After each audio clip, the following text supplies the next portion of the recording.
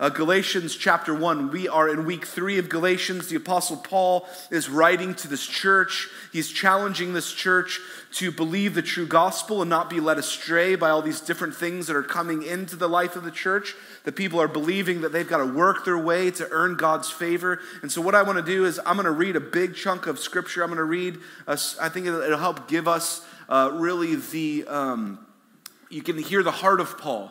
Rather than just taking the next chunk of verses we're going to be in, I'm going to read 1 all the way through 24, I believe it is. And I think in that we sort of hear what Paul's getting at, and the argument that he's sort of forming and the way that he's talking about it, I think is important to us. So it's a big chunk, and then we'll dive in. Galatians 1. Paul, an apostle, not from men nor through man, but through Jesus Christ and God the Father, who raised him from the dead, and all the brothers who are with me, to the churches of Galatia. Grace and peace from God our Father and the Lord Jesus Christ, who gave himself for our sins to deliver us from this present evil age, according to the will of our God and Father, to whom be the glory forever and ever. Amen. I am astonished that you are so quickly deserting him who called you in the grace of Christ, and you are turning to a different gospel. Not that there is another one, but there are some who trouble you, and they want to distort the gospel of Christ.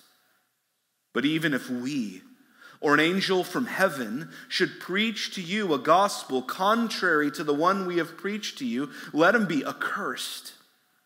As we have said before, so now I say it again. If anyone is preaching to you a gospel contrary to the one you received, let him be accursed.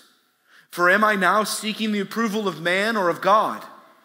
Or am I trying to please man? If I were still trying to please man, I would not be a servant of Christ. For I would have you know, brothers, that the gospel that was preached by me is not man's gospel. For I did not receive it from any man, nor was I taught it, but I received it through a revelation of Jesus Christ. For you've heard of my former life in Judaism, how I persecuted the church of God violently, and I tried to destroy it.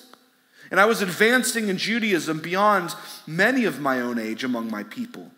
So extremely zealous was I for the traditions of my fathers.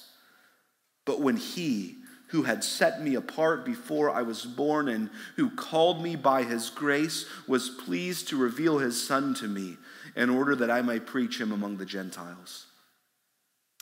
I did not immediately consult with anyone, nor did I go up to Jerusalem to those who were apostles before me, but I went away to Arabia, and I returned again to Damascus. Then after 3 years, I went up to Jerusalem to visit Cephas, that's Peter, and I remained with him for 15 days. But I saw none of the other apostles except James, the Lord's brother. And what I'm writing to you before God, I do not lie. Then I went to some regions of Syria and Cilicia, and I was still unknown to the persons of the church of Judea and in Christ. And they were only hearing it said, he who used to persecute us is now preaching the faith he once tried to destroy. And they glorified God because of me. Now, what are we discovering here in Galatians? What is God teaching us here? Thus far, we've seen that our life together as a church, our life together as individuals is not from man nor through man, but through Jesus Christ and God the Father who raised him from the dead. That's Galatians 1:1, right at the get-go. So what this tells us, what we've been learning, is that you and I, right here in this space, in this church, the fact that God gathers together a family of God is an ongoing miracle of the grace of the Lord Jesus Christ in our lives right now. What we're getting to do together is the grace of God in our lives. It's the grace of God in our lives. What else are we discovering as we've been studying this? Well, we're seeing that this grace that the Lord Jesus reveals to us and how he saves us is, we're seeing that even the faith of our parents will not suffice for us today. Just because mom and dad were Christians doesn't mean necessarily that we're Christians. That's not enough.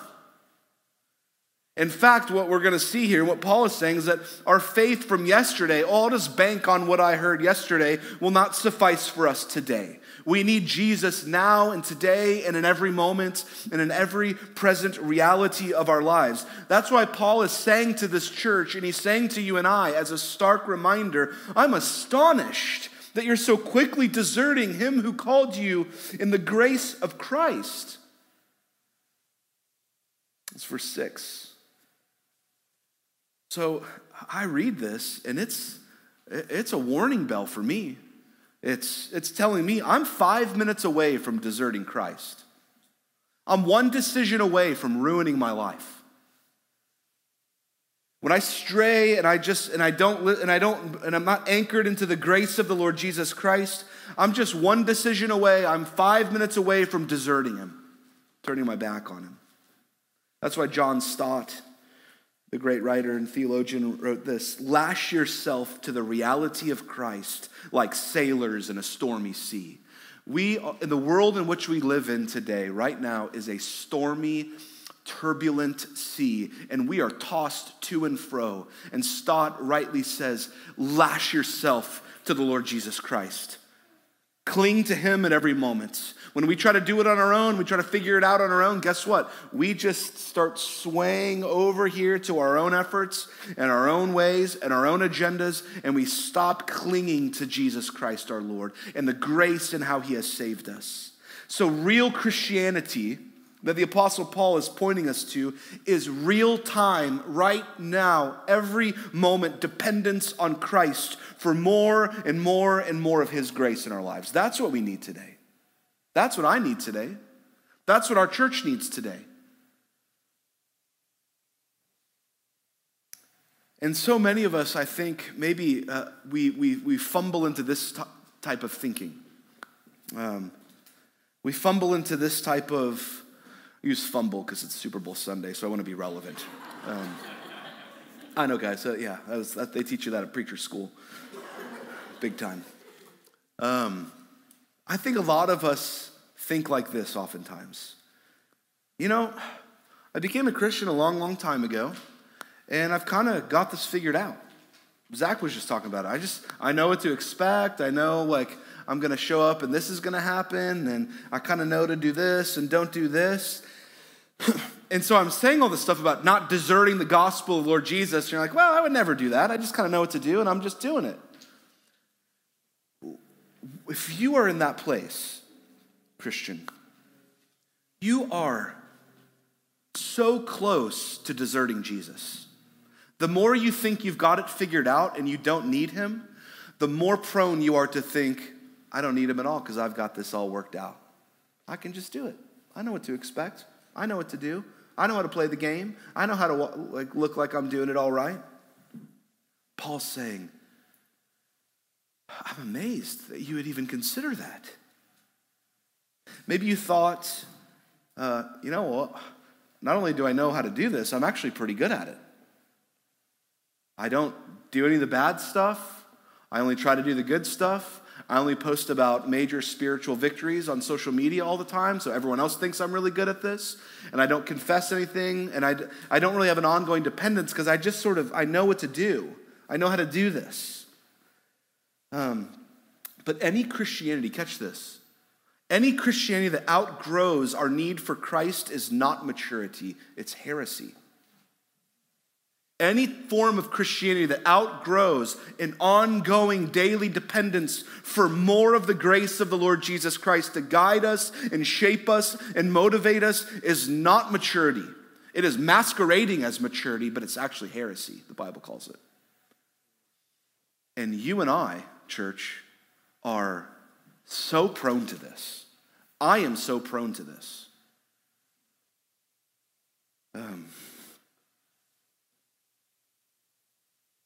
And we can get there so quickly and so easily without even realizing it oftentimes. In fact, that's why Paul's writing this letter. These Christians in Galatia, in this church, had no idea it was happening to them. Right?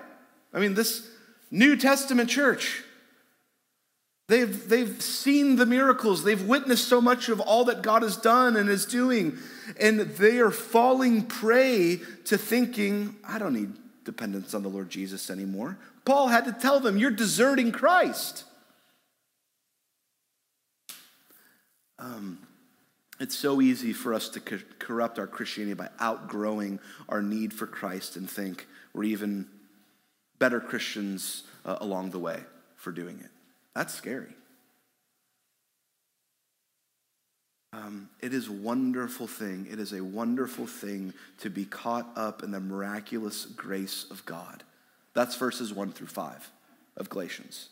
It is a wonderful thing to be reminded and caught up in the miraculous grace and the work of God. Paul's reminding at the very intro of this letter, those words I read moments ago. And it's really, really, really hard for us to keep our heads there. Verses 6 through 10. Verses 1 through 5, it is amazing. The grace of the Lord Jesus is incredible. He's done it all for you. Verses 6 through 10, it's really hard for us to keep our heads there and to believe it and remember it. You and I included. That's where we've been so far. Today's verses, 11 through 24, they flow out of three words. The last three words in verse 11, says, not man's gospel.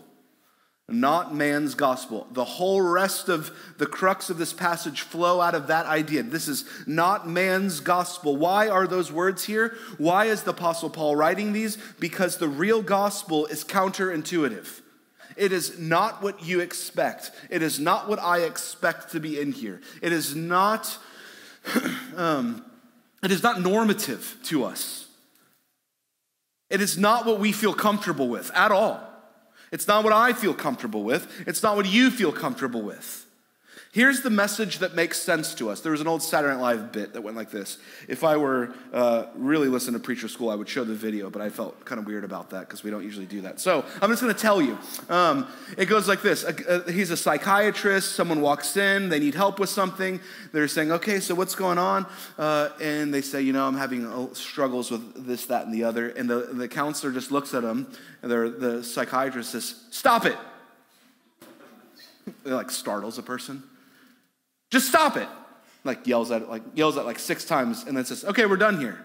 That kind of makes sense to us. We the world in which we just sort of, that reality is stop doing bad things. Stop messing up. Stop fumbling, stop failing, start doing the right thing. Just do it. Figure it out and do it. Quit complaining, quit talking about it, just stop already. That makes a lot of sense to really a lot of us. I feel that way sometimes about things in my own life. I'm sure you feel that way about some things in your own life. And I'm sure we feel that a lot more times about other people's lives. Right? I wish they would just stop it. It's really simple. That gospel makes a lot of sense to me. If they would just believe it like me and do it like me and figure it out like me, they would all get it and they would quit doing that and start living like me and the world would be great and wonderful. We love that message. That makes sense to us. That's man's gospel, and it makes total sense. So long as we are in the kind of same group that all kind of think like us and act like us and do like us and think like us, we can all just get along right there. But the message of divine grace says words like this. Jesus hanging on a cross, dying for the penalty of sin and death that you and I incurred upon him. He says and looks at you and looks at me and says, it is finished. Words of the New Testament say things like, while you were still sinners, while you couldn't stop it, while you couldn't get your act together, while you were dead in your trespasses, while you were still sinners, Christ died for you. He showed up. When you didn't get it, when you couldn't figure it out, when you were flat on your face. That's a miracle of divine grace. And we don't really understand that. That's why life is all about warring against it and not believing it and then believing it again and not believing it and believing it again. That's why as a youth pastor, I was a youth pastor for about 4 years. Every single youth camp, every kid rededicated their life every single night back to Jesus. They're just like, you hear it and it's just like, what? That can't be true. I rededicate my life. I'm going to burn all my CDs, and remember when that was a thing? I'm going to quit listening to the secular music. I rededicate my life to listen to KSPJ only. And it lasts 45 minutes after you get home. The message of divine grace, it is finished, that Zach said that Jesus would look at you, even in your mess, and that God would see righteousness because of Christ, is not even a category for us. And so even in this attempts to rededicate and sprint to the front of the altar and do that again, those are all wonderful things that I know the Lord uses. I'm making fun of it, but even in that is like, I want to show him that I really mean it this time. I got to do that again. I got to do that again, again, and again. Yes, that's great. Let the Lord move. But the message is so counterintuitive. It is the gospel, the real true gospel of the grace of the Lord Jesus Christ to undeserving sinners is a continual, everyday, huge adjustment to us. Massive adjustment. Christ is not what even you and I as Christians expect him to be. When you read this, he is not what we even expect him to be. When you read the Gospels, Jesus is literally with these guys. He's telling them all these things. Imagine all the other things he said that aren't written down. He's with them all the time. They constantly missed it. They constantly didn't get it. They were constantly failing, and they constantly misunderstood him because we believe in man's gospel. And the gospel of the Lord Jesus Christ is a really big adjustment for us. Think of it this way. I heard it said this way. I thought it was really helpful. I'm right-handed. And so that just sort of, I can throw a ball, I can write, I can do all the things right-handed. You just don't think about it. You're right-handed. If you're fish or you do all, it's just kind of like, that's just your natural arm. You don't have to think about it. But when you're pressed to do something left-handed, if you're right-handed or vice versa the other way, it requires a lot of you. You have to deliberately slow down. You have to deliberately think about what you're doing. It's like even just something as elementary as writing your name with your non-dominant hand feels weird. You're like, I don't even know how to start. I have 2 kids that are left-handed, and I don't know, I haven't taught them anything, because I'm like, I don't know. Ashley, I don't know how do they even begin? They're over here. It's like, it doesn't make any sense. I was told that I can't force them to be right-handed, so we just let the Lord do his thing with the left-handedness. But it's just it's unnatural to do things with the left hand. Right? I can't hurry and do it well. I have to think. I have to really deliberately do these things. And so these words in verse 11, not man's gospel, alert me to this reality. They alert me to this fact, that the gospel is, so to speak, a left-handed message. It's just not going to be super easy for us to grasp, even if you've been doing it for a really, really, really long time. Maybe especially if you've been hearing it a really, really long time. I'm not sure. But when I start adjusting my thoughts and my heart and my reality to this gospel way of thinking, the way that Jesus talks about it, the way the Gospels are explaining it, then every area of my life requires a deliberately slowing down and thinking about this, doesn't it? So our relationships become different because of the reality of the grid of the gospel. Our emotions become different. How we think about money, how we think about sex, how we think about work, how we think about leadership, how we think about management, how we think about recreation, everything adjusts because of this new reality. And it is not natural. I have to slow down. And I have to let the reality of this gospel, the gospel of grace, really do a work. in us. And I think it's okay to even think about it like this, that the Christian life will never feel completely natural and obvious to us. I don't know, maybe I shouldn't say that, but that's kind of been my reality. Like, I actually have to, on my own, I just don't automatically live the gospel way. I have to, continually re-anchor my heart and mind back. And it's a continual adjustment. And it's a continual chipping away at my ego and my pride and just clinging to the grace of the Lord Jesus Christ. So these words are endlessly helpful. Not a man's gospel. Not man's gospel. Paul says this over and over again. So Paul's making that abundantly clear here in this introduction to this letter, right? This is not man's gospel, it's God's, and it's a huge adjustment. But what he does next is really odd to me. How he structures this. I wouldn't have thought he would go here next. So I would have thought Paul would go into some brilliant apologetics, and he would say, well, here's what man's gospel is, and here's the true gospel of the Lord Jesus, and he would give us a nice chart, and then we could just live in it. But then we would go back to our own self-righteousness, wouldn't we? Because we love lists, and we love charts, and we love doing those. He doesn't really do that. He doesn't juxtapose them. He doesn't compare and contrast them. What he does next is really surprising, right? What he does next is why are you saying this? He tells us his own personal story next. He gives us his testimony. It's like, this is not man's gospel, and then he gives us a personal testimony. Verse 12, for I did not receive it from any man, nor was I taught it, but I received it through a revelation of Jesus Christ. He tells us about his conversion. He tells us about his ministry. He tells us about his relationships with other leaders and the apostles. He goes on and tells us where he went. How does this help us understand the gospel?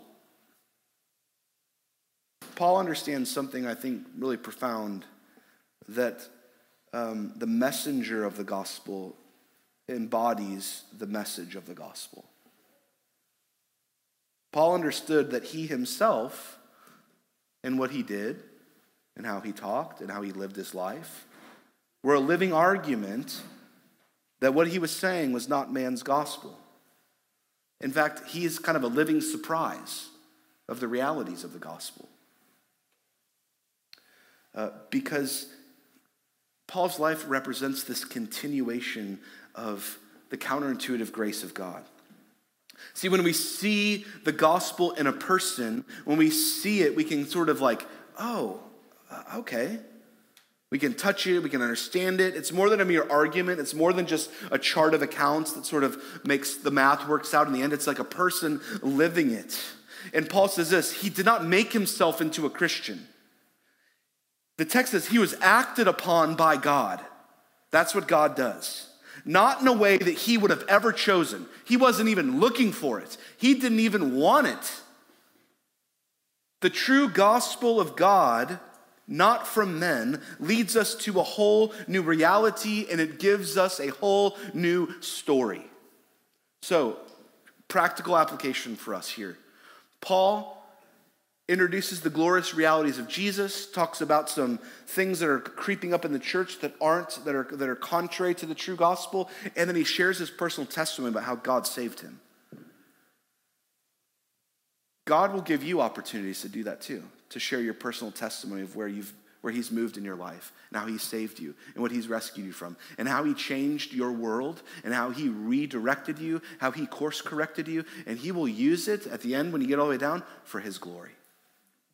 That's the beauty of the stories that God gives to us.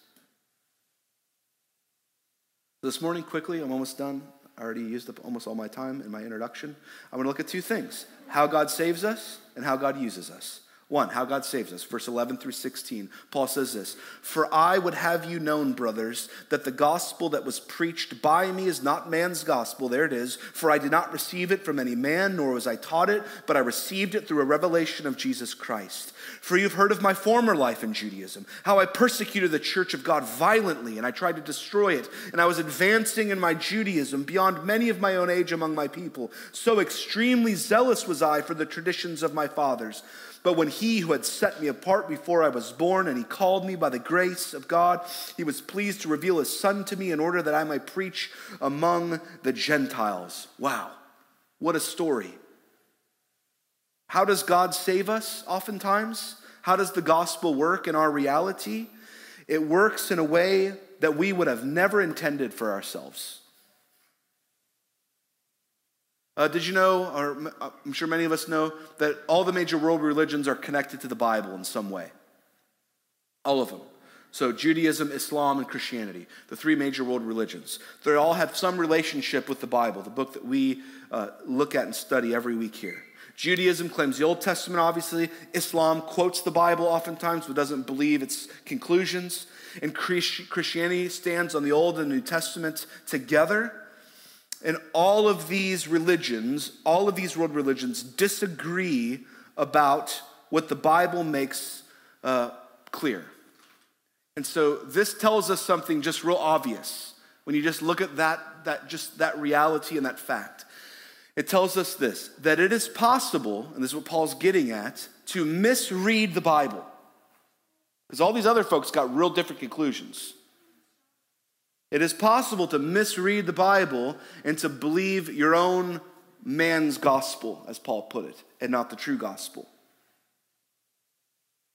Right?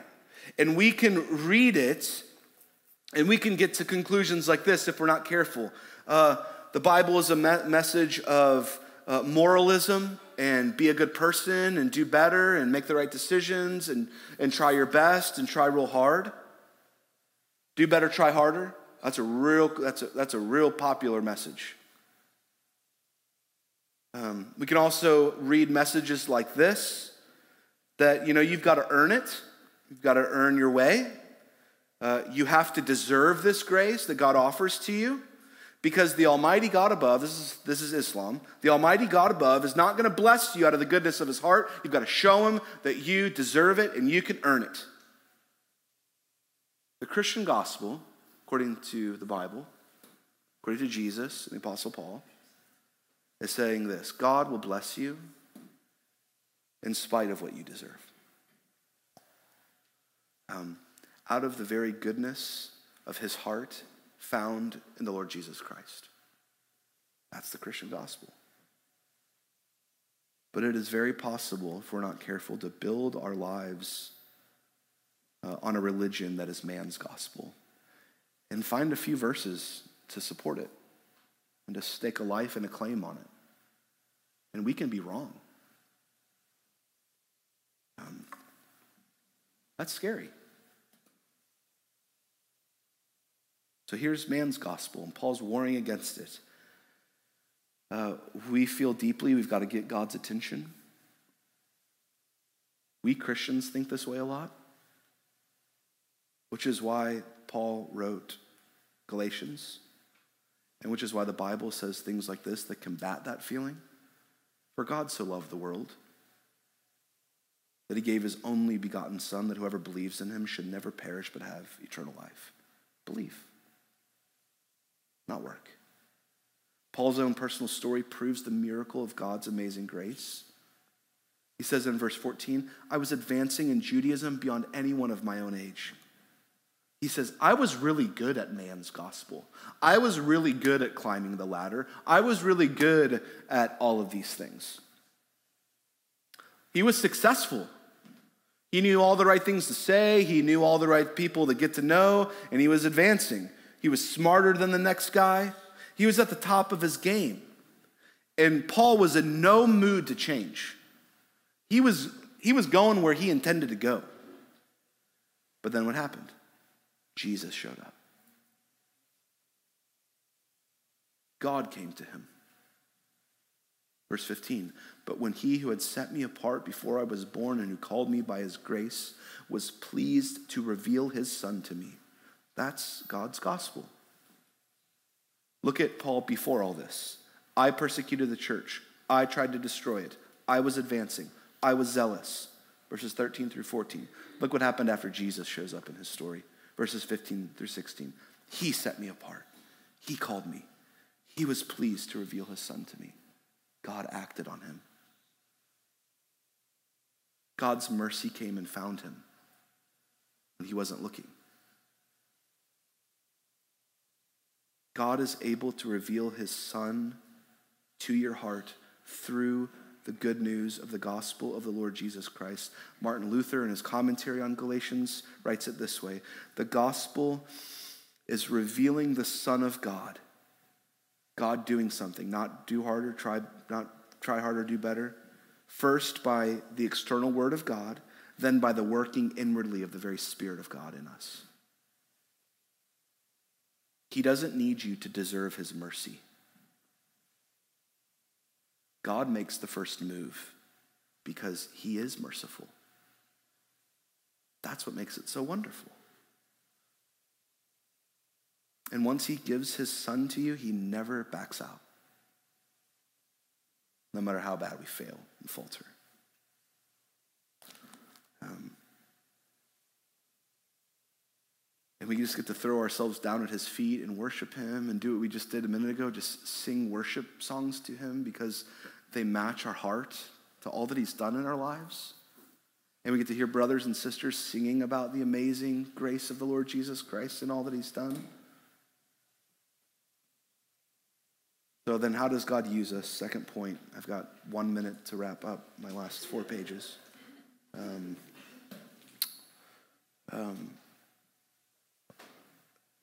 Paul then goes through all the stuff of all these people he visited and all that the Lord was doing in and through him and how he went to this place and how he used to persecute the church. And then all these people begin saying, look at what happened to this guy. They started hearing, he's the guy who used to persecute us, and now he's preaching the faith he once tried to destroy. And it says they glorified God because of Paul. How does God want to use us? Here's a question. I'll end here. That I've been asking myself as I've been reading this, as I've been thinking about this, as I've been pondering the story of the miracle of God's grace in my life, and as I've been reading the story of the miracle of God's grace and his gospel in Paul's life, is this question. It's a hard question, but I think it's worth considering. If I were an atheist,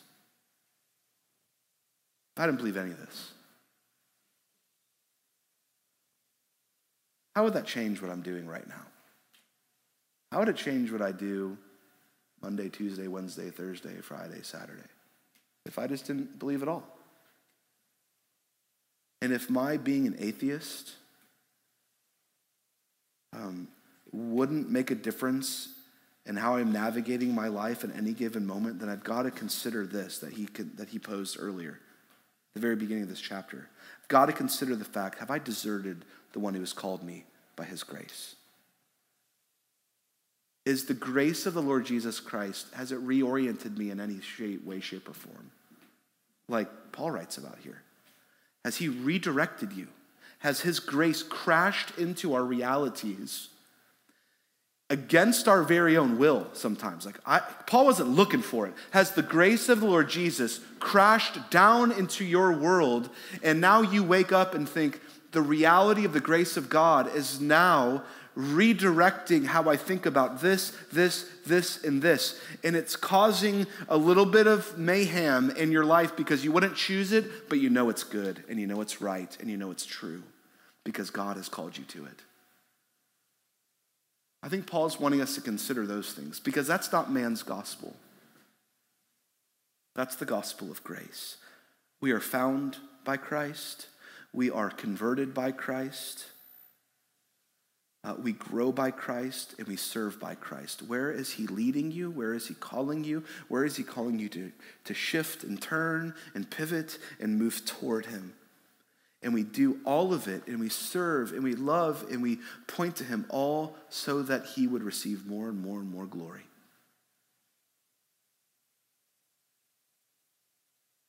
Let's pray together. Lord, we thank you, God, that your grace crashes in when we're not even looking for you.